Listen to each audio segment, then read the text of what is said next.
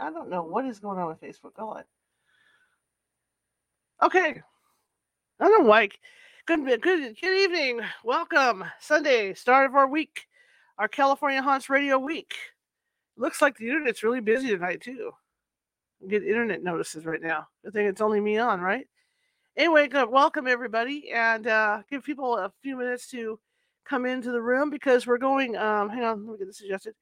We are starting this like a half hour later than we usually do because the past couple my allergies.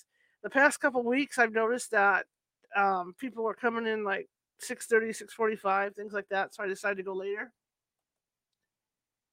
and I want to welcome everybody. This is the start of our new week because we're going to be going 6 days a week now with the show. So this starts our official 6 day a week thing. We started that last week kind of with Nancy, and wow, it's exciting because for you guys that like those live psychic readings, we're going to be doing that every other week. So that's kind of incentive to keep listening to the show. This week coming up on Friday, Nancy's going to be with us. We're going to be talking about past life, like with little kids and stuff, because it's a cool topic, right? So we're going to be talking about that. And then the week after that will be a reading.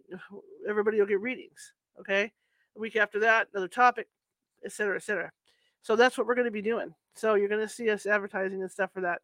But we are going 6 days, and we're going to go Sunday through Friday with the show, which I'm excited about. It's always good to expand. And yeah, and today we get to start a new book too.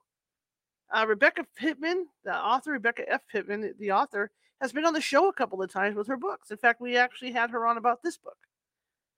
So I got permission from her to read her book, and I'm excited to start that.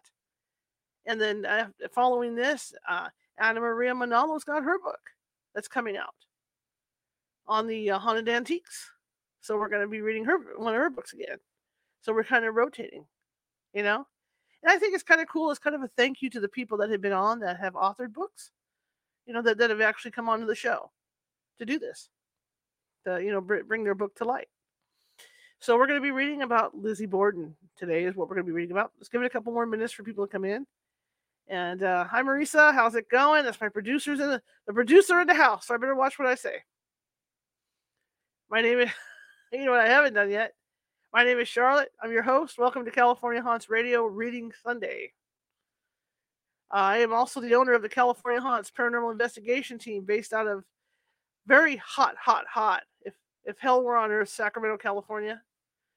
So summer's coming. Another 91 degree day.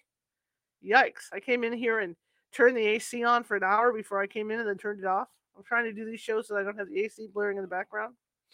But it got hot today, let me tell you. Anyway, if you're watching from YouTube tonight, please subscribe. More subscribers, the merrier. YouTube shows us no love. We have good backdrops. We got all this stuff, good sound. Everything's high tech here, except the phone system. But that's okay. We'll fix that later. But we just love you to subscribe to our YouTube channel, and you can do that. There's a little ghost down I think it's the lower right hand corner. For me, it might be your left hand corner because I'm looking. Everything's flipped here. But it's a little ghost with a hat on, Sherlock Holmes hat on, a magnifying glass. Click on that to subscribe because we're always looking for subscribers. And also, if you end up liking this show, please share it with your friends or relatives. Even if you didn't like the show, share it with people you hate. Because we're looking to get the word out and keep things flowing with the show. Anyway, like I said, it's hot here. It's going to be cooler tomorrow. I want to get my yard done. I always do this really cool thing in my backyard, so I can't do that when it's so hot. It gets to be too much out there. So I'm going to be doing that probably tomorrow and Tuesday because those will be the cool days. Then it's going to jump to 95 on Wednesday. So summer is upon us here in lovely Sacramento. Another question is, anybody in the chat room ever use naan or nan for like pizza? Because that's what I'm trying to do now is make a vegetarian pizza for myself. And I was going to use the nan that I have. I've never used it before. So if anybody hears this and they come in the chat room, let me know. Let me know how nan works for pizza. I'm as human as anybody. But welcome everyone. Welcome everyone that's not in the chat room and are listening live. I want to turn my poor overworked tablet on. Let me move my knee a little bit here. Okay, so we can get on with this book. And from what the author tells me, it's a very, where the heck did that come from? From what my author tells me, it's a very long book. So we're going to be here for a while, I think, reading this thing. But I'm looking forward to it. I'm really into Lizzie Borden. I wish I had the means and time to pack my RV and take my dog and take my producer, and I could pack the RV and take the dogs and go, camp around that area in Massachusetts and check out the Lizzie Borden house. Maybe we'll get there. Who knows? But that's always been a goal of mine to go there, and I would love to go to Gettysburg. And we're going to talk about our guest. In fact, I'm going to plug that right now in case you guys disappear at the end of the show. Tomorrow, speaking of traveling, tomorrow we've got a great guest on, and it's going to be a noon show because our guest is over in the UK. Barry Fitzgerald is going to be here tomorrow at noon. That's right. And let me cue this up real quick. That's right. Ghost Hunters, Barry Fitzgerald. Ghost Hunters, International Ghost Hunters. Barry Fitzgerald is going to be on tomorrow. I'm excited, really stoked about it. So remember that. We do our little intro thing at 12:55 or at 11:55, but he's going to be on at noon. So we're going to get to talk to, I'm going to do it again. Ghost Hunters, Barry Fitzgerald is going to be with us. All right, one more minute and off we go. Again, we're going to be reading, I don't know, about Lizzie Borden today. I already turned to the prologue, so, but I'm really excited. Again, we're going to be going to 6 days a week, starting today. Constant 6 days a week. With Nancy Matz bringing up our Fridays. Me starting with the book every week. Nancy Matz bringing up the rear on Fridays. So it's going to be exciting. And I'll give you the link to our TikTok because California Haunts is on TikTok, and I was primarily using it for investigation stuff. And I might still use it for that, but I'm going to start putting radio teasers and stuff over at TikTok, so you guys can check that out. And that's going to start probably tonight or tomorrow. Okay, so big things are happening. Big things are happening. And if you're into buying paranormal equipment, check us out because starting probably next week, we're going to be filming because I'm going to do some demos on equipment. And it'll tell you guys just how good the equipment is. I've been doing this for a long time, so I know when equipment's good and when it's junk. Okay? I'll tell you the truth about it. I really will. All right? Next Saturday, too, speaking of doing this for a long time, next Saturday is our Ghost Hunting 101 class. I hate pointing at people, but, I like pointing. I like the teacher. Now class. Okay. But next Saturday is our Ghost Hunting 101 class. And the class is pretty hardcore, but I mean, it's aimed at both the general ghost hunter and the person that's just going out for the weekend with their buddies. It'll help you get better evidence that you can show your friends and family. Okay, so if you're interested in that, visit the California Haunts meetup page. And I'm even going to be adding it tonight or tomorrow to the radio webpage at CaliforniaHauntsRadio.com. So you can check it out there as well. All right. I own the California Haunts Paranormal Investigation Team. We're based out of here. 45 people up and down the state of California. We're also in Nevada, Washington, Oregon, and Hawaii. So if you have a paranormal issue, shoot me a PM on Facebook or contact me off the radio page, and I'll get back to you because we have people everywhere, that can go out, and we don't charge for it. That's the best part of it. We don't charge. Okay, well, without further ado, let's talk about this book. And I got the prologue for you. It's written by Rebecca F. Pittman. She's been on the show a couple of times. Really great author. In fact, she's the one that was talking about Pam Hupp, right? Pam Hupp was a miniseries. She wrote a book about Pam Hupp. And she's got another book about the ghosts of Versailles. The ghosts of Versailles. And so I'm trying to book her for that because I'd like to talk to her about that. But I think the first book we had her on was about a TB asylum. I do believe. I could be wrong, or a mental asylum. But we also had her on with this book.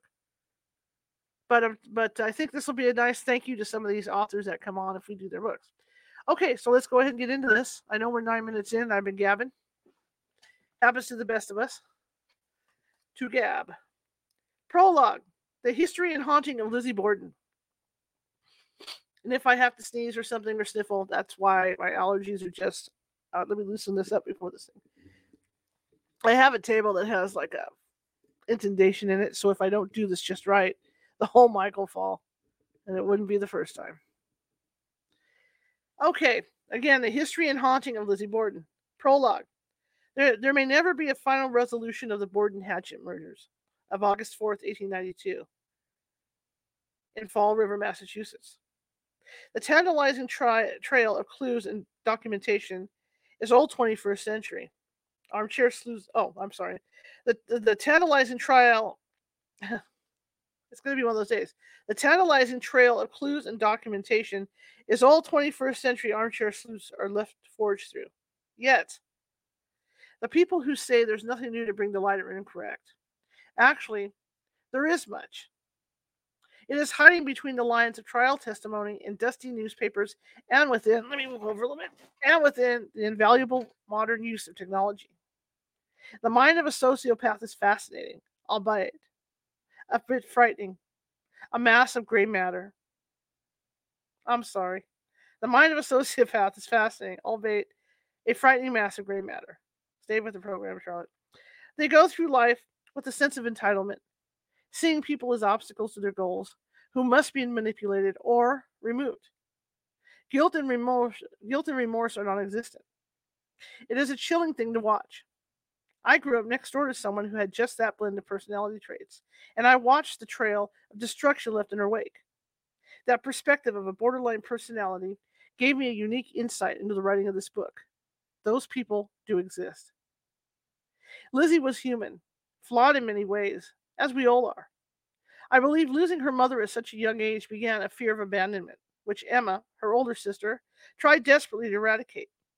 Andrew, her father, followed suit until Lizzie saw herself as entitled to a life without obstacles. Was she spoiled? Yes. Was she fearful of loss? Yes. Did a hand in her face set off feelings of panic and depression? Yes. Would anything stop her from getting what she felt was her due? No. This book is written from the facts borne out from police interviews, inquest, preliminary hearing, and superior court testimonies, newspaper reports, and research. None of the relevant dialogue has been tampered with. I have, as a means of providing atmosphere, added some background and trivial dialogue, based on the above-mentioned reports. Some of the people introduced here for the first time took a great deal of hunting down, but I think you will admit it was worth it. Some of what I'm about to show you is reasonable deduction if you look at the trail of breadcrumbs, and connect the dots. The book contains new evidence showing how the famous handless hatchet was broken, and in just a few seconds. The burned roll of paper found in the kitchen stove the morning of the murders will also be confirmed through photographs.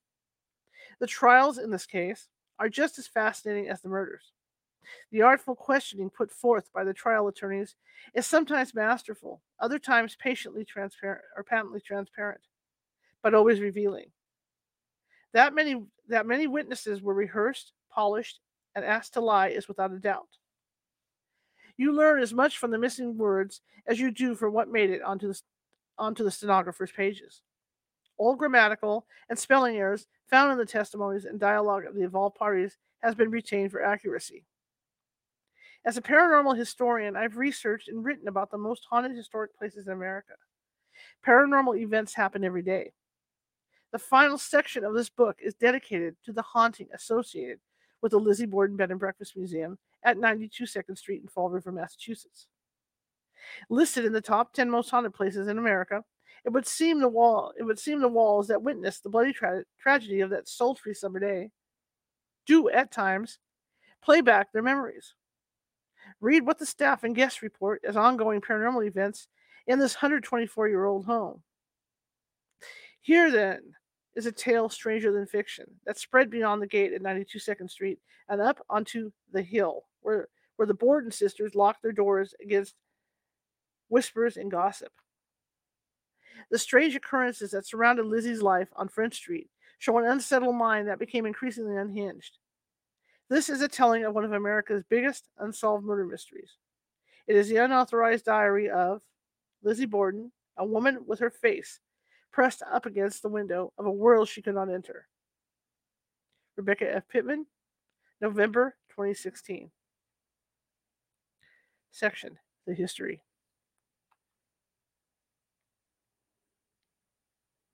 I don't know if you can see this. I'm going to try and show the photos too from the book, if I can. So let me get this up. No, it's not going to happen. Okay, I'll see what I can do like each week coming up. Is if there's significant photos with the chapter, I'll try and get them up for you guys so you can see them as I go along. Okay, so we're going to do it that way. I just didn't do it this time. Chapter 1. All Hallows Eve, Maplecroft, Fall River, Massachusetts, October 31st, 1893. Come away from the window, Lizzie. The voice was tired, melancholy resolution, turning it at once into a flat line of emotion. Emma Borden looked and felt much older than her 43 years. A gaunt woman with sad eyes, she had endured much in the past year and 3 months. She had returned home from a short-lived vacation with friends to find her father and stepmother butchered, their autopsy bodies packed in ice and laid out on the family dining room table. Her coveted privacy was sacrificed to the glaring spotlight of thousands of strangers gathered outside the house and a score of policemen and newspapermen inside the house. Blood was splattered across the wallpaper and woodwork. There had been no time to grieve, as she immediately took over the care of a prostrated sister who could not face the milieu. I hope I said that right. Within moments of entering her home at 92 Second Street, Emma was immediately interviewed by the police, her private things searched through, and the mantle of responsibility etched firmly upon her furrowed brow. The tears flowed only when she was finally closeted alone in her room at night, and in the morning she wiped her father's blood from the parlor door. Lizzie, come away from the window, Emma urged more emphatically. She glanced past her younger sister's hand, holding aside the lace curtain of the south-facing sitting room window on the second floor of their new home on French Street. Outside, the gaslight street lamps punched ragged holes in the darkness, their soft halos of light illuminating the small shapes darting about the neighborhood trees. Candlelight flickered through the carved eyes and mouths of macabre pumpkins and gourds peering through the window glass of the mansions lining the streets. It was All Hallows Eve in Fall River, Massachusetts, and the moneyed gentry of the hill was enjoying the merriment. Lizzie Borden ignored her sister's admonition. She stood transfixed at the window, eyes focused on the three-storied house catty-corner from theirs. Carriages were arriving in front of the Braytons' home, their lanterns adding to the party atmosphere, as revelers in fancy dress spilled from their open doors. Their laughter carried on the night air, tightening the knot in the warrior's stomach, until the familiar feeling of panic pulsed in Lizzie's head. Several of the partygoers turned to stare at the house across the street, its turret, topped with conical witch's hat, seemingly ironically suitable to its inmate. That's Lizzie Borden's house, they said in excited whispers, and then, seeing the silhouette at the upper window, turned and hurried up the sidewalk of the party. Emma pulled her from the window, a familiar feeling of dread sweeping over her. They had only been living at 7 French Street for a little under 2 months. She had hoped the new furnishings and prestigious address would give her sister the peace that had eluded her at their father's home on 2nd Street. Yet Lizzie had continued to complain as she watched neighbor after neighbor pass their front door without stopping to welcome the sisters to their private enclave. There were no calling cards left on the silver tray waiting expectantly by the front door, nor flowers, pastries, or invitations. Though the neighbors peered at the gable structure from beneath parasols and whispered to each other from behind gloved hands, they passed him by. The arrival of bands of curious onlookers began occurring from the moment the newspapers announced the Borden sisters' purchase of the home on the hill. Fall River's most elite setting, and the addresses of the who's who of that New England hamlet. It sat looking down, both geographically and figuratively, on a city built upon the backs of cotton mill workers. People walked by, drove by, even stood unabashedly pointing at the Borden sisters' new house, with varied looks of awe, bewilderment, and fear. Only a few days earlier, two families had moved into the newly remodeled Andrew J. Borden home at 92 2nd Street, where the double murders had taken place. Lizzie and Emma had seen the alterations. The fireplace in Lizzie's bedroom was, at some point, walled over. Perhaps Lizzie had seen to it. Lewis Hall, the owner of the livery stable across the street from the Borden house, and William B. Peckham, a grocer, his wife, and three daughters, unpacked their boxes, moved into the two newly created living spaces, and became Lizzie and Emma's first tenants. For both men, it was a pragmatic move, placing them within walking distance of their businesses. Whether they grew accustomed to the ongoing spectators gawking at the infamous murder house is unknown. Both men had witnessed the harrowing events played out there on August 4th, 1892. Did they walk with trepidation through the hallways and double-check all the locks? Did innocent shadows caught from the corner of their eyes cause their nerves to twitch? To add to the circus-like atmosphere that had ridden into the hill, along with the Borden sisters' moving carts, came hacks carrying drummers from out of town. For a few coins extra, the traveling salesman could pay a rented carriage driver to carry them by the house on French Street and hear a penny dreadful retelling of the murders of Andrew and Abby Borden. Yes, sir, gents, there she sits, Lizzie Borden. She was acquitted of the crimes, but there are tongues still wagging somewhat knows. That says maybe someone got away with murder. The eyes would then dutifully follow the outline of windows, hoping for a glimpse of the infamous woman about whom they had read so much. After a few minutes of hedonism, the driver would continue. Next up, over on High Street, we'll see the home of Alfred D. Butterworth. Mr. Butterworth hung himself from a tree in a field only 4 months before the Borden murders, leaving behind a wife and family. Maybe money. Don't buy happiness, gents. The newspaper headlines and dubious celebrity of their newest neighborhood brought the Borden sisters a few fans from the addresses surrounding them. The increased traffic, both by foot and buggy, was an unwelcome invasion among the manicured lawns and pristine Victorian homes. The sound of thuds against the siding of the house suddenly sounded from below. Emma and Lizzie hastened to windows, one overlooking the east side of the house, the other looking to the front. Lizzie saw the small figures of several children darting across the street from her side yard. They were dressed in makeshift costumes, most appearing to be oversized cast-offs from their parents' closets. Long flopping coat sleeves and trailing dresses flitted about in the October night. Annie E. Smith, the Borden sisters' 29-year-old maid, appeared at the entrance to the upstairs sitting room. Miss Borden, she said, directing her statement to Emma, there is boys and girls outside pelting the house with eggs. Do you want me to tell Joseph to run them off? Joseph H. Turalt was the sister's coachman who lived on the property. He was 37 years old, 4 years Lizzie senior, and hailed from Rhode Island. Just then, the stinging sound of thrown sand skittered across the glass window panes. Something hit the roof and rolled down.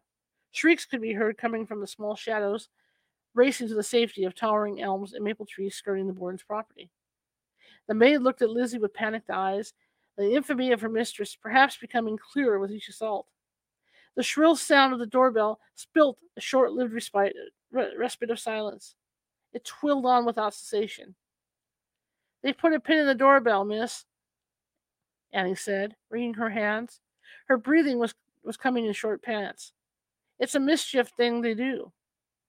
They hope you will open the door, and then they throws flour in your face. It's just a children's prank, she said, more to convince herself of the harmlessness of the onslaught than to offer solace to the sisters who were both showing strain. Emma left the room, her shoulders bowed beneath the weight of the past 2 years. Lizzie heard her steps on the stairs leading down the front hall. Moments later, the incessant shrill stopped, leaving their ears ringing. Annie and Lizzie waited in the stillness and listened. Moonlight shone through the lace curtains, throwing fluttering ghost-like images across the polished wood floor. Seconds later, she heard it, rising in the still air from the stand of bushes beneath the windows. Lizzie Borden took an axe, gave her mother 40 whacks. When she saw what she had done, she gave her father 41. Her throat constricting, Lizzie turned to the window nearest where she heard the voices. 3 small girls and a young boy streaked up French Street and careened around the corner of Belmont, disappearing into the darkness. She stood there, the sounds of music and laughter spilling from the open windows of the Brayton house, where the All Hallows Eve party was in full swing. Her head filled with a thrumming noise, like the sound of water rushing through her ears. The panic started in her stomach and reached up to her heart in a vice-like grip, as her breathing became labored. She gripped the lace curtain, nearly pulling it from the wrought iron rod. "Miss Borden?" Annie asked in a frightened voice, as she watched the metamorphosis before her. Her mistress's cheeks were effused with a red tinge, and her lips had gone white. All Lizzie heard were the words ringing in her ears. Lizzie Borden took an axe. Chapter 2. For Lizzie Andrew Borden, the world was an uncertain place, one fraught with rules and boundaries over which she had no control. This realization that life would always have a hand before her face, blocking her way to things which she felt entitled to, began at the vulnerable age of 2. 12 Ferry Street was a crowded home in 1853. Generations of families would often reside under one roof. Andrew J. Borden carried his new bride, Sarah A. Morse, over the threshold after their 1845 Christmas Eve wedding at the Central Congregational Church. For Sarah, a life that began beneath the ethereal glow of Christmas bells must have seemed magical. Her young husband was establishing himself in the cabinet-making business, and she did work as a seamstress. As Andrew's fortunes grew, along with his real estate holdings, his family followed suit. On March 1st, 1851, his first daughter, Emma Lenora Borden, was born. Andrew's small family now resided elbow to elbow with Andrew's father, Abraham, his wife, Phoebe, their youngest daughter, Phoebe Ann, and their older daughter, Luriana, along with her husband, Hiram Harrington.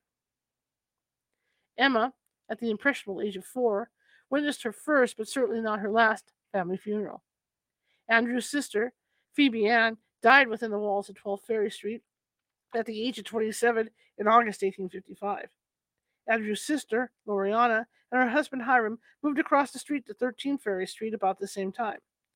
For young Emma, it must have felt like a frightening change in the household to lose 2 aunts at once, albeit one was only a few yards away. The sadness of Phoebe's passing was quickly replaced by the joy of a new addition to Andrew and Sarah's family.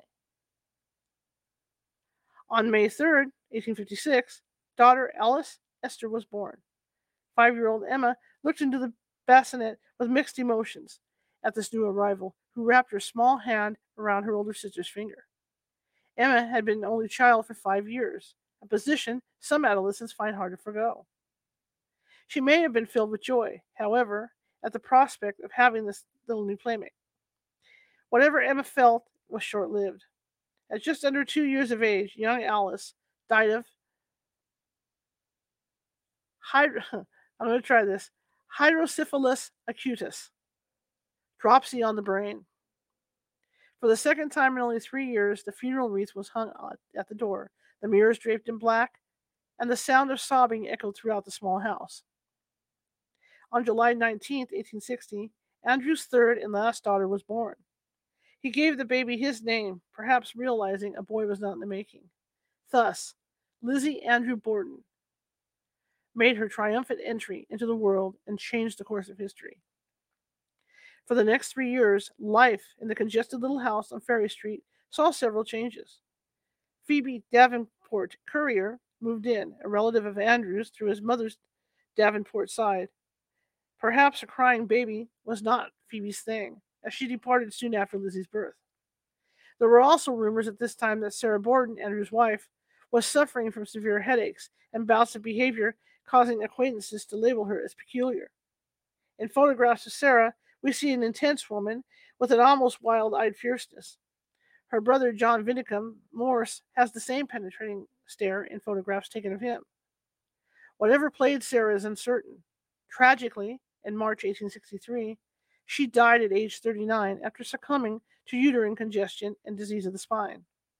Lizzie was only 2, Emma was 12, and Andrew a widower at 40. In early images of Andrew, you see a man with a grim-set mouth, his visage showing a determination to overcome his father's fall from the Borden fortune. With unrelenting guile and business acumen, he set about to create his fortune, beginning with joining William M. Almy in an enterprise that would set the men up for the rest of their lives. Together, they purchased the property at South Main and Anawan Streets and opened a furniture business, which later included undertaking services and coffin building. Borden and Almy opened in March 1845. The bond between the two men was ironclad. William gave his daughter Rachel Andrew's name. Rachel Borden Almy, and I think it's Almy around. I'm going to say Almy. And Lizzie Andrew Borden were classmates and friends. The Almy Borden brand followed the two men to their graves. Their family plots at Oak Grove Cemetery are side by side. Emma would say in later years that she had stood by her mother's deathbed and acquiesced to one promise her mother asked of her, to always watch over baby Lizzie. This was a promise Emma Borden fulfilled beyond all human endurance until the day she was lowered into her grave. Now we're going to talk about Emma. By the time adolescence merged into teen years, Emma Lenore Borden had seen much sadness. A weight of responsibility had been placed with unrelenting heaviness upon her young shoulders. She may have taken over much of the care of baby Lizzie well before her mother's death, as any spinal disease probably made lifting a baby impossible. While the 1860 federal census shows a servant by the name of Caroline T. Gray residing at the Ferry House, it would seem she had her hands full caring for such a large household. It is doubtful the care and rearing of children were included in her maid-of-all-work description. Emma's education was unremarkable. There are no records touting her grades or extracurricular interests. As she was a shy and retiring adult, it may be assumed she was of the same makeup at an early age, choosing the back row in school as opposed to the front, dutiful in her studies, but praying not to be called to the chalkboard in front of the eyes of the watchful peers. Lizzie was 9 years Emma's junior. She may have followed closely in her big sister's shadow within the close walls of Ferry Street, but their personalities could not have been more different. Yet, Lizzie stated during her inquest testimony that Emma had been more like a mother to her as she grew. I always went to her because she was older and had to carry me after our mother died. Another mother was to shortly enter Emma and Lizzie's life. Andrew married again when Lizzie was 5 and Emma 14. Abby Durfee Gray was 37 when she became the second Mrs. Borden. For Abby, a spinster by the era's reckoning, she may have given up hope of finding love. For Andrew, a widower with 2 young daughters and an empire to build, a wife to oversee things, and be a female influence for a daughter entering her teenage years, was pragmatic. There may have been romantic feelings between the couple, although a child from the union was never forthcoming. It was soon after, in April 1867, that Emma, at the age of 16, was sent away to Norton, Massachusetts, to the Wheaton Female Seminary for a year and a half.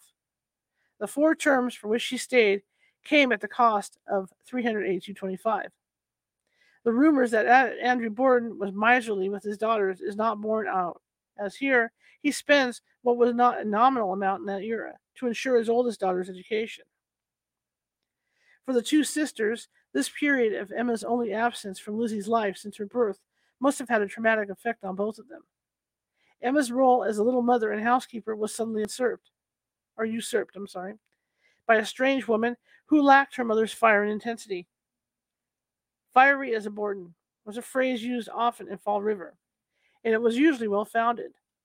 Now, Emma was away from home for the first time with only a few Fall Riverites, including a friend, Maddie Brigham, as familiar faces. Did she feel kicked out once Abby arrived? Was this the beginning of her hatred for her new stepmother? Now we look at Lizzie.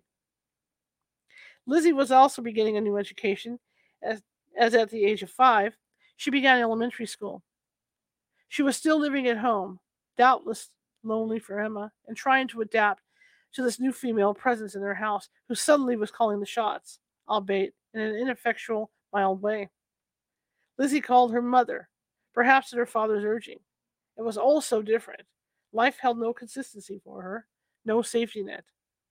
She could be batted about like a badminton at everyone's will but her own. The uncertainty of who would be in her life and who would disappear just as suddenly was frightening. Losing your mother at such a young age had brought about a fear of abandonment. In later years, this fear would resurface when people ignored her or she felt control over her life slipping away. At times, it became an all encompassing panic. At other times, it exploded into rage. Lizzie began her freshman year at the Fall River High School in September 1875. The school was located on the hill and was perhaps Lizzie's introduction to the address that would become her obsession throughout the rest of her life. The city's wealthy sons and daughters graced the halls of this former mansion. It was her first real taste of class segregation and the burning need to fit in. According to the Boston Herald on August 7, 1892, Lizzie, as a scholar, was not remarkable for brilliancy, but she was conscientious in her studies and, with application, always held a good rank in her class. Later in life, Lizzie was often described as a brilliant conversationalist, mostly due to her voracious reading. According to acquaintances, Lizzie was quite sensitive and reticent when it came to making new acquaintances. Her reserve, her nemesis during the 1892-1893 double murder trials of her father and stepmother, seems to have been in place at an early age. Friends later remarked it had always been her manner. Other girls giggled and flirted. Lizzie tended to hang back and watch through distrustful eyes. A pattern began in young Lizzie's life that would follow her into adult years. Her desire to be seen as worthy and perfect are evident in her routine of quitting things in which she did not excel. She did not finish high school, perhaps feeling the pain of falling short of excellent grades, or from watching from the sidelines as other girls were invited to dances, picnics, and house parties from which she was excluded. Invitation after invitation to parties on the hill would find their way into her classmates' mailboxes, but not hers. Her testimony at her inquest concerning her father's final minutes with her is prophetic. She stated she found him in the sitting room after his return from the post office. When she asked, "Is there any mail?" she claims he answered, "None for you." Lizzie also quit other things in life if they became too difficult, or if she felt she had fallen short. It was rumored she once, while teaching Sunday school to some Chinese children, became distraught when they would not mind her and walked out, never to return to teaching. She would hold organization posts for only a short time, once again quitting if she felt she was underappreciated, or if it did not fulfill her need for social advancement. Lizzie was not without friends. Some of the acquaintances she made in high school stayed with her for many years. Two bequests in Lizzie's will went to Adelaide B. Whip, Addie, and to Lucy S. Macomber, Lou, showing her lasting friendship with these young classmates. Other friends came from school.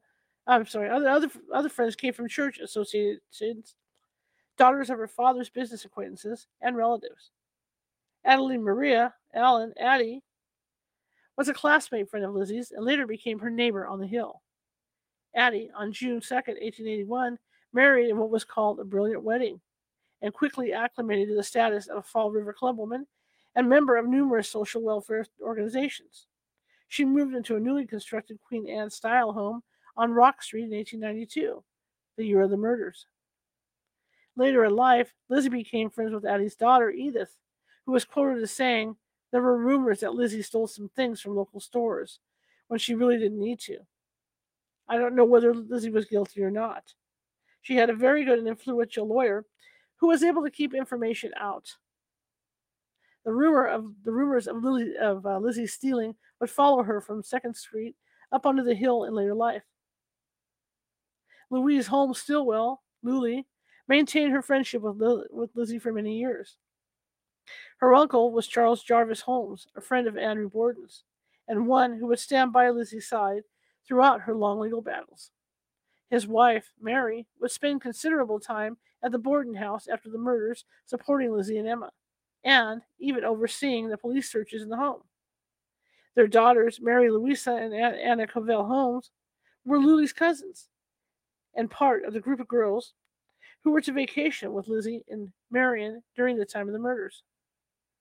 Lulie kept a prolific diary during her high school years where boys, dating, and other teenage raptures are reported. As she describes who is flirting with whom, Lizzie's name never appears. She is conspicuously absent from the names mentioned, attending parties, weddings, and outings. Lizzie was to witness another grand wedding when this same Lulie married John Hiram Condict, Nevius of New York, in another of the elaborate receptions that made Fall River newspaper's social column headlines. Lizzie presented her with a set of Delft-like sweet-meat dishes, which are on display today at the Fall River Historical Society in the Lizzie Borden Museum section. Lizzie attempted to learn how to play the piano during her high school days. With her usual doggedness and focus, she attacked the keys, determined to become an aficionado of the ivories. This did not last long. She quit when it became apparent she would not achieve the perfection for which she aspired. It may have required more dedication to practice than she was ready to sacrifice. Her friends' diaries during this time were filled with entries of parties, splendid sleighing, tennis matches, seaside adventures, and travel. Lizzie escaped into a world of words. It was said she brought books, not by the volume, but by the armful. Friends visited Lizzie at her home at 92 2nd Street, but the feeling is not one associated with frivolity or fun. Lulie's diary, reporting on her few trips to see Lizzie during their high school days, stated that Lizzie was rather tired, rather blue, and real miserable. These statements were made during different visits and within 1 month of Lizzie's 16th birthday, a time when most girls are planning a party and looking at boys with new interests. Ooh, it's hot in here. 3 of Lizzie's closest friends had been neighbors during her young days on Ferry Street. Elizabeth Murray Johnson, who was to receive a cryptic letter from Lizzie on the day of the murders, and sisters Mary Ella and Annie Eliza Sheen, who would marry well and become Fall River socialites, as respectively as Mrs. George S. Brigham and Mrs. William Lindsay Jr. Annie remained Lizzie's friend for the rest of her life, her correspondence with Lizzie giving much insight into a troubled mind. Annie rose high in her social circles, the pinnacle of which was her presentation to the Queen of England. That Lizzie watched her friends marry, decorate lavish mansions and summer homes, travel in elite circles, and become mothers must have colored her view of the world as she saw it from the lace curtains of her bedroom amidst the businesses and noises of Second Street. These girls had lived in the same working-class neighborhood as she, yet they were living her dream. Her father's money was name carried with it, a clout that should have unlocked doors for her, but they remained as barred as the triple locks on the Borden's front door. Her location in Second Street's business district was a deterrent to the young beaux of social breeding, who may have sought her. She may have been oblivious that her black spells, sullenness, oblivious, that her black spells, sullenness, and frequent outbursts of anger were also walls to her popularity. Lizzie entered her adult life with one unrelenting aspiration, to belong to the elite set of young women who belonged on the Hill. She was, after all, a Borden. Her ancestors had played a part in the town's prosperity. Her father was one of the wealthiest men in Fall River, with a giant building named after him that took up half the city block. Her Borden cousins lived on the Hill. She was doing volunteer work through the Central Congregational Church, rubbing elbows with the city's wealthiest matrons, joining each committee, such as the Fruit and Flower Mission, Christian Young Women's Temperance Movement, and the others, all in an effort to be noticed and welcomed into that coveted inner circle. Lizzie's church work finally bore fruit on June 21st, 1890, when she was included along with two older Borden ladies to join some of the other church volunteers for a grand tour of Europe. That the other Borden girls lived on the hill along with other money passengers would have caused Lizzie a dizzying feeling of finally having arrived. Her traveling companions, Anna H. and Carrie L. Borden, were granddaughters of Colonel Richard Borden, and hence part of the elite branch of the Borden family tree. The Cunard Line steamer, Sissia, the same steamship line that owned the Titanic, sailed for Liverpool, England in June of 1890, 1 month before Lizzie's 30th birthday. For the next 18 weeks, Lizzie toured the elegant cities of Europe and witnessed firsthand how the other half lived. The more prominent Mrs. Bordens took to the street of Paris and Rome as young ladies, to the manner born. Lizzie watched as trunks and hat boxes were filled with the latest designs by Worth and other maestros of fashion. She navigated through the confusing array of silverware surrounding the fine china plates at the fashionable restaurants they frequented. By watching the other ladies, this is where she belonged. This was her birthright. From the Blarney Castle in Ireland to Loch Lomond in Scotland, from Shakespeare's Stratford upon Avon to Canterbury Castle in Kent, Amsterdam to Heidelberg, the Alps to Florence, Milan to Venice, Paris to the Tower of London, Lizzie collected postcards of her favorite sites and purchased a few fashions from the Belle Epoque that she could afford. Each city unfolded its culture before her thirsty eyes. The museums and galleries were no longer just on the pages of her books at home, but here, where her eager fingers could touch them. At times, it must have seemed surreal to walk the crowded European streets where the fashions and languages wrapped around her mind like gossamer. The return voyage in October of 1890 shows a Lizzie coming down from a high. The tour is over, and perhaps she felt during the trip that the other girls, though polite, were not as ingratiating toward her as she had hoped. Perhaps it was her imagination. The sinking feeling at the thought of the bleak house waiting for her was not imagined. It was all too real. Anna Borden shared a cabin with Lizzie during the sea voyage. During Anna's testimony at the murder trial, she was asked, "You are, I believe, not a relative of the prisoner?" "No, sir," Anna replied. The indelible stamp of hierarchy family planted. Lizzie and Anna shared a great-great-grandfather, making them third cousins. Anna went on to say she had known Lizzie about 5 years, a time that coincided with Lizzie's confirmation into the Central Congregational Church. It was indeed through Lizzie's Christian endeavors she had wrangled a grand tour ticket and a stab at entering the circle wagons on the hill. Anna was asked to testify to a conversation she and Lizzie had in their cabin on the voyage home. She related that Lizzie said she regretted the necessity of returning home after she had such a happy summer because the home that she was about to return to was such an unhappy home. To belong to the Fall River Inner Circle upon her return was perhaps the wish Lizzie made at the famed Trevi Fountain in Rome. As she stood with her back to the 85-foot high sculpture, held her breath, and tossed a coin over her shoulder into the water, that wish would never be realized. On November 18, 1890, members of the Central Congregational Church threw a large welcome home party for the Fall River girls, who had just returned from the grand tour. 70 guests were waited on by the young men of the church, and the returning travelers were spoiled beyond their dreams. Anna Borden stood and regaled the crowd with a few stories of their travels and thanked the committee warmly for the wonderful party. As the orchestra played, the guests departed.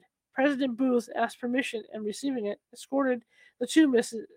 Bordens home, while a young man named Fred Pierce escorted Lizzie to her address because it was the polite thing to do. If Lizzie had hoped to be part of the social in-crowd that traveled that summer to Europe,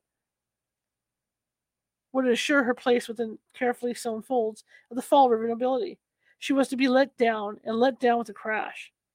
Upon returning home to the austere house, in the midst of businesses, stables, and a few scattered houses, she waited for party invitations from the girls on the cruise, but none appeared. Though she had been the secretary for the Fruit and Flower Mission before the trip, she did not return to that post upon her return.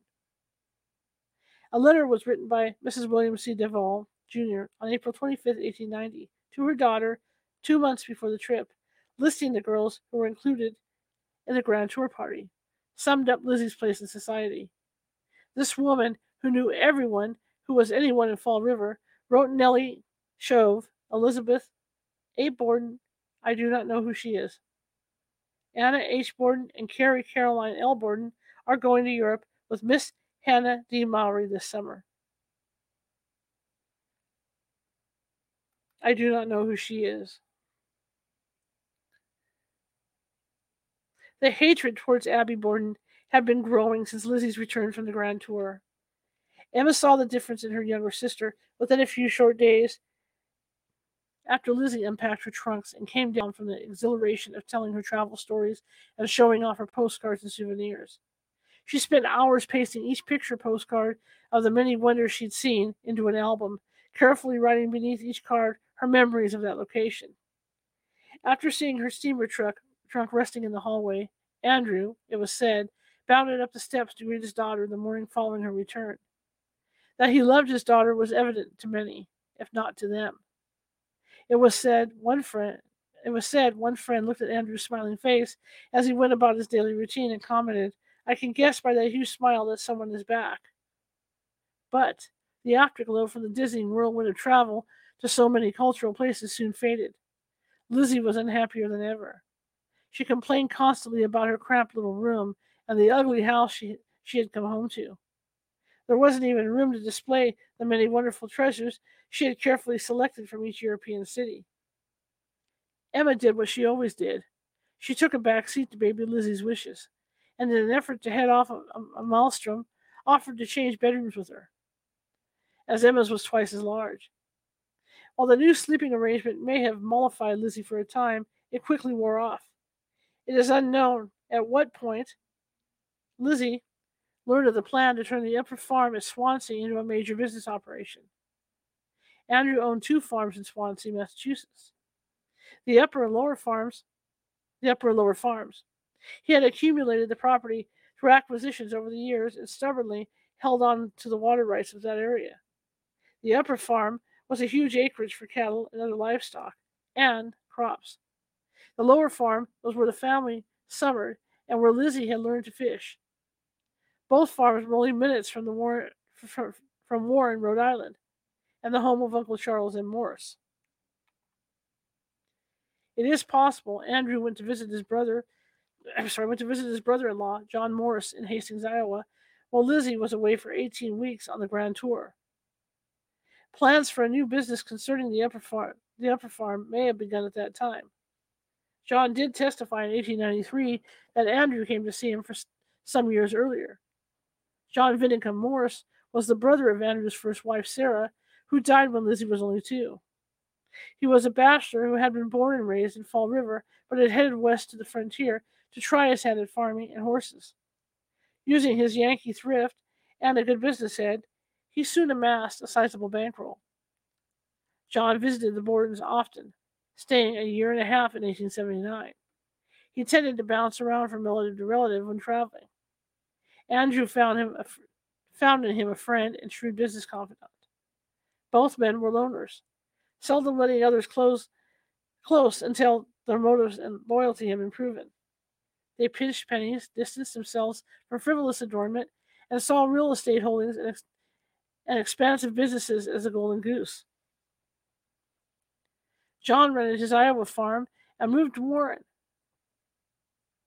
a mere 8 miles from Swansea, in 1890. The same year, Lizzie was traveling. He stayed with his Uncle Charles Morse, his wife Mary, and their 2 spinster daughters, Elizabeth 52 and Henrietta 47. Both Charles and Mary were getting on in years. In 1890, Charles was 80 and Mary was 78. A year later, John rented his Iowa farm for an additional year and moved to South Dartmouth, Dartmouth, Massachusetts, to join his friend William A. Davis, who was operating a horse trading and butchery business. The 1880 federal census shows William A. Davis, 28, his wife Sophia S. Wilcox Davis, 26, Isaac C. Davis, 2, and Alice P. Davis, 5. Sophia's father is also living with them by 1892. William is listed as a meat peddler. John told friends around this time that he had brought 80 Mustang horses with him from Iowa. For a time, they were pastured at Westport, Massachusetts, where some itinerant horse traders had set up camp. The local authorities began investigating the setup 2 days before the Borden murders. John suddenly moved the horses to Fairhaven, Massachusetts, possibly to his relative's farm there. In Fairhaven lived another Charles L. Morris, who was married to Miranda Mary C. Morris, a second cousin. They had 3 young children, Betsy 12, Charles M. Morris 4, and Emma L. Morris 2. Yet another Mary L. Morris, who was widowed after her husband Joseph died, was cited as living in Fall River in the 1900 federal census at the age of 76. This is the Aunt Morris Emma mentions during the trial. The tradition of naming generations of the same name has caused more than one genealogist to reach for the aspirin bottle. The storm within the walls of 92 2nd Street had truly begun in 1887, when Andrew stepped in to help Abby's relative. Sarah Gray Whitehead was Abby Dufree Gray Borden's half-sister and a good 32 years younger. When Sarah and Abby's father, Oliver Gray, died, the 4th Street house where Sarah was living was divided 4 ways. 1/4 to Mrs. Gray, the widow, 1/4 to Mrs. Priscilla Fish, Gray's daughter, 1/4 to Sarah Gray Whitehead, and 1/4 to Abby. Abby gave her 1/4 to her sister Sarah. At Abby's urging, in 1887, 5 years before the murders, Andrew bought the widow Gray's share and gave it to Sarah. Sarah was struggling, and her husband wasn't doing right by her, according to Abby. This generous gift would give her beloved half-sister security and a home of her own. For Andrew J. Borden, this strange largesse made his 2 daughters sit up and take notice. Lizzie, never one to sit quietly by, confronted him. Her inquest testimony summed it up when attorney Hosea Knowlton asked her about her response to the gift. "We thought what he did for her, Abby, he should do for his own," Lizzie said hauntingly. And indeed, the sisters were given their grandfather's house on Ferry Street, where they had been born. It was worth a good deal more money than the 4th Street house. They owned it outright, but soon found that the rent payments they received from tenants there were minimal, and the house was in constant need of repairs. On July 18, 1892, only 2 weeks before the murders, they suddenly sold the deed for the house back to their father for $5,000, $2,000 more than what it was valued when he gave it to them. That the sisters opted for cash so soon before his death gives one pause. Did one or both fear that, should their father die, they would be stuck with a house that was proving to be a money pit and prefer ready cash instead? Would extra money in their banks prove that there was no motive on their behalf to kill their wealthy father? One of the many people allowed to view the dead bodies of Andrew and Abby Borden on the day of their murders was George Petty of number 98 2nd Street. He had lived at 92 before the Bordens moved in, 20 years prior to their death. He was interviewed by Officer Philip Harrington concerning what he saw the day of the murders. Went upstairs, got down on my knees to examine Mrs. Borden's head. At once I saw she had been dead some time, and told the doctor that she must have been dead an hour. I further said that this is where the trouble began. This is the starting point. No truer words were spoken concerning the mysterious circumstances that day. Abby was indeed where the trouble began. On June 24, 1891, 2 important events happened. John Morse was moving to South Dartmouth to join the William A. Davis family's meat business, and the Borden's house was robbed. It was a unique burglary happening in broad daylight on one of the busiest business streets in the city. It happened while Andrew and Abby were summering at the Swansea farm. Captain Dennis Desmond, Jr. of the Fall River Police Department, responded to a summons made by Andrew Borden. Upon Desmond's arrival, he said, in a small room on the north side of the house, I found Mr. Borden's desk. It had been broken open. Andrew told Desmond $80 in money and $25 to $30 in gold, and a large number of horse car tickets have been taken. The tickets bore the name of Frank W. Brightman. They were a gift to Andrew from a business associate. Due to the name written on them, the tickets were seen as a way to apprehend the burglar if and when they were used. An idea that Lizzie later ridiculed. Abby was interviewed and stated that her gold watch and chain, ladies' chain, with slide and tassel attached, some other small trinkets of jewelry, and a red Russian leather pocketbook containing a lock of hair had been taken. She said, I prize that watch very much, and I wish and hope that you can get it. But I have a feeling that you never will. Her husband Andrew echoed her sentiments when he told Captain Desmond 3 times within 2 weeks after the robbery, I'm afraid the police will not be able to find the real thief. Perhaps it was obvious to Andrew and Abby that the burglary could have only been committed by someone within the heavily locked house and who knew just where to go to find the room where the Borden's valuables were kept.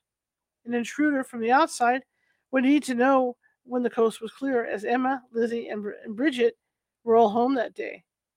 He would have to find the rare time when the rear door wasn't hooked and the front door's 3 locks unlatched. Enter, traverse that confusing layout of rooms, get past more locked doors, break open a desk without alerting anyone to his presence, grab the good stuff, and exit, again without passing any of the inmates. Lizzie was ready with an answer to at least one of the obstacles.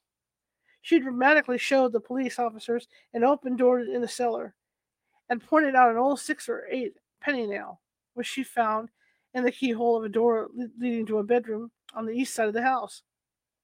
The description of the door leading to a bedroom on the east side of the house. What? Okay. Matches the location of the door to Andrew and Abby's bedroom. It would appear the door was in the habit of being locked before the burglary of 1891, and a burglar used the unlikely nail as a tool of entrance.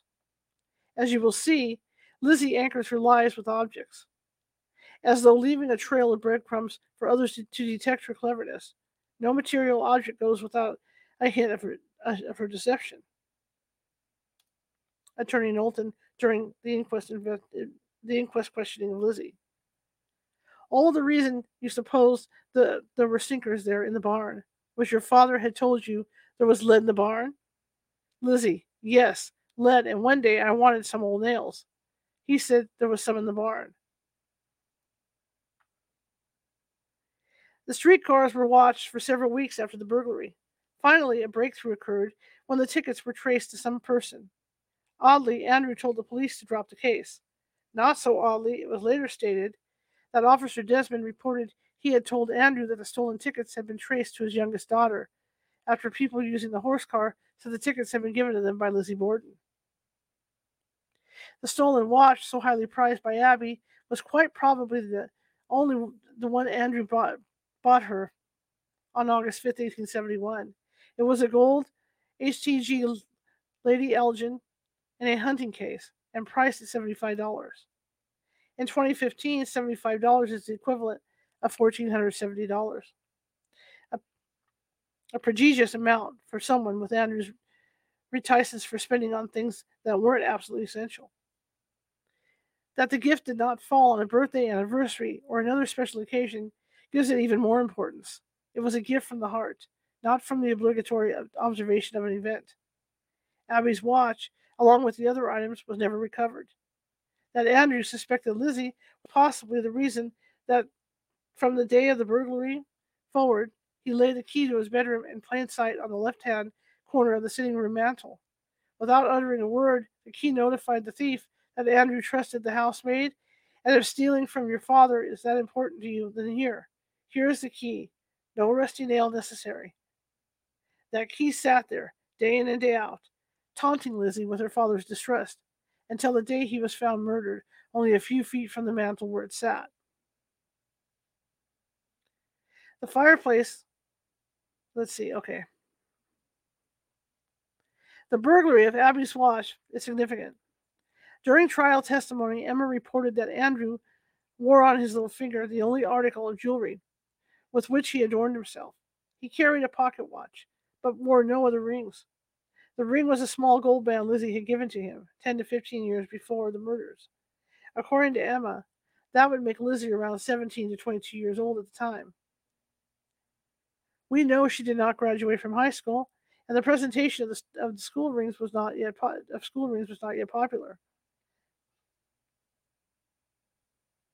Was this the small gold ring that belonged to her late mother Sarah? Was it Lizzie's way of reminding her father where his loyalties should lie? Or more ominously, was it her way of tying him to her, due to her jealousy and hatred of Abby?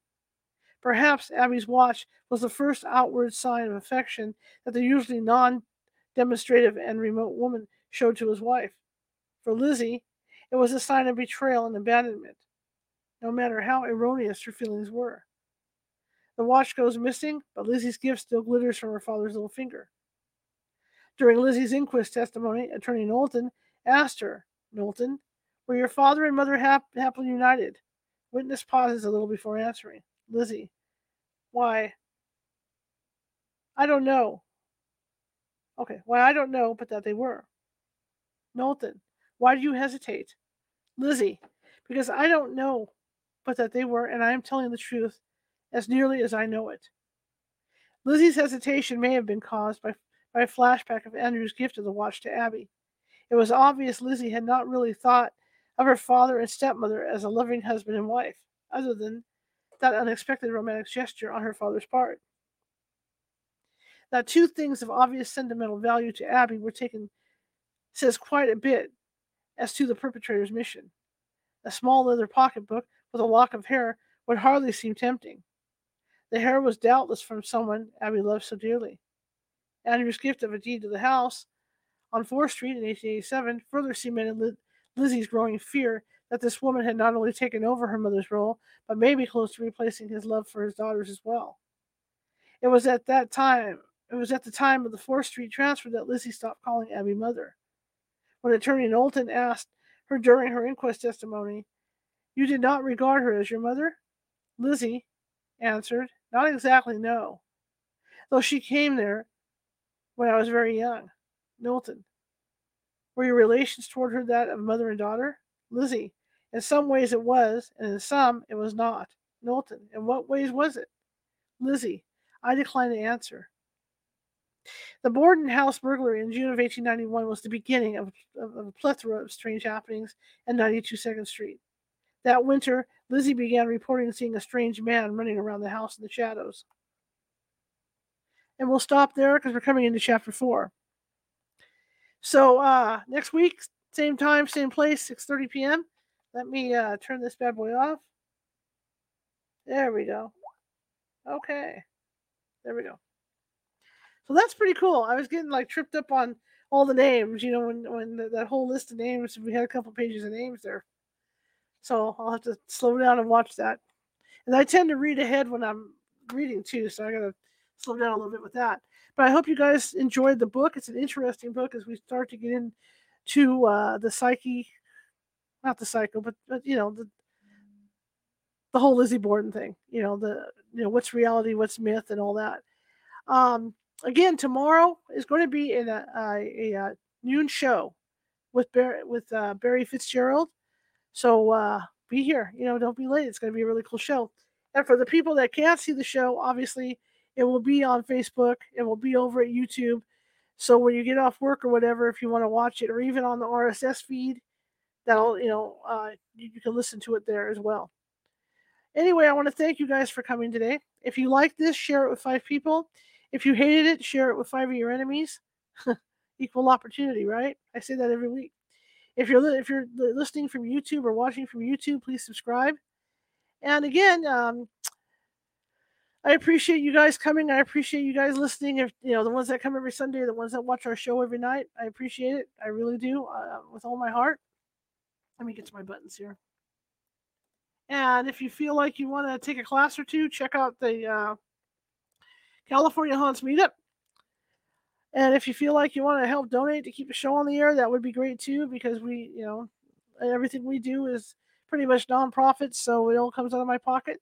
You can do that at paypal.me/California Haunts, or go to or just go to Venmo and type in California Haunts. You can do it from there. But anyway, I want to thank you guys for coming, and I will see you tomorrow at noon. Bye.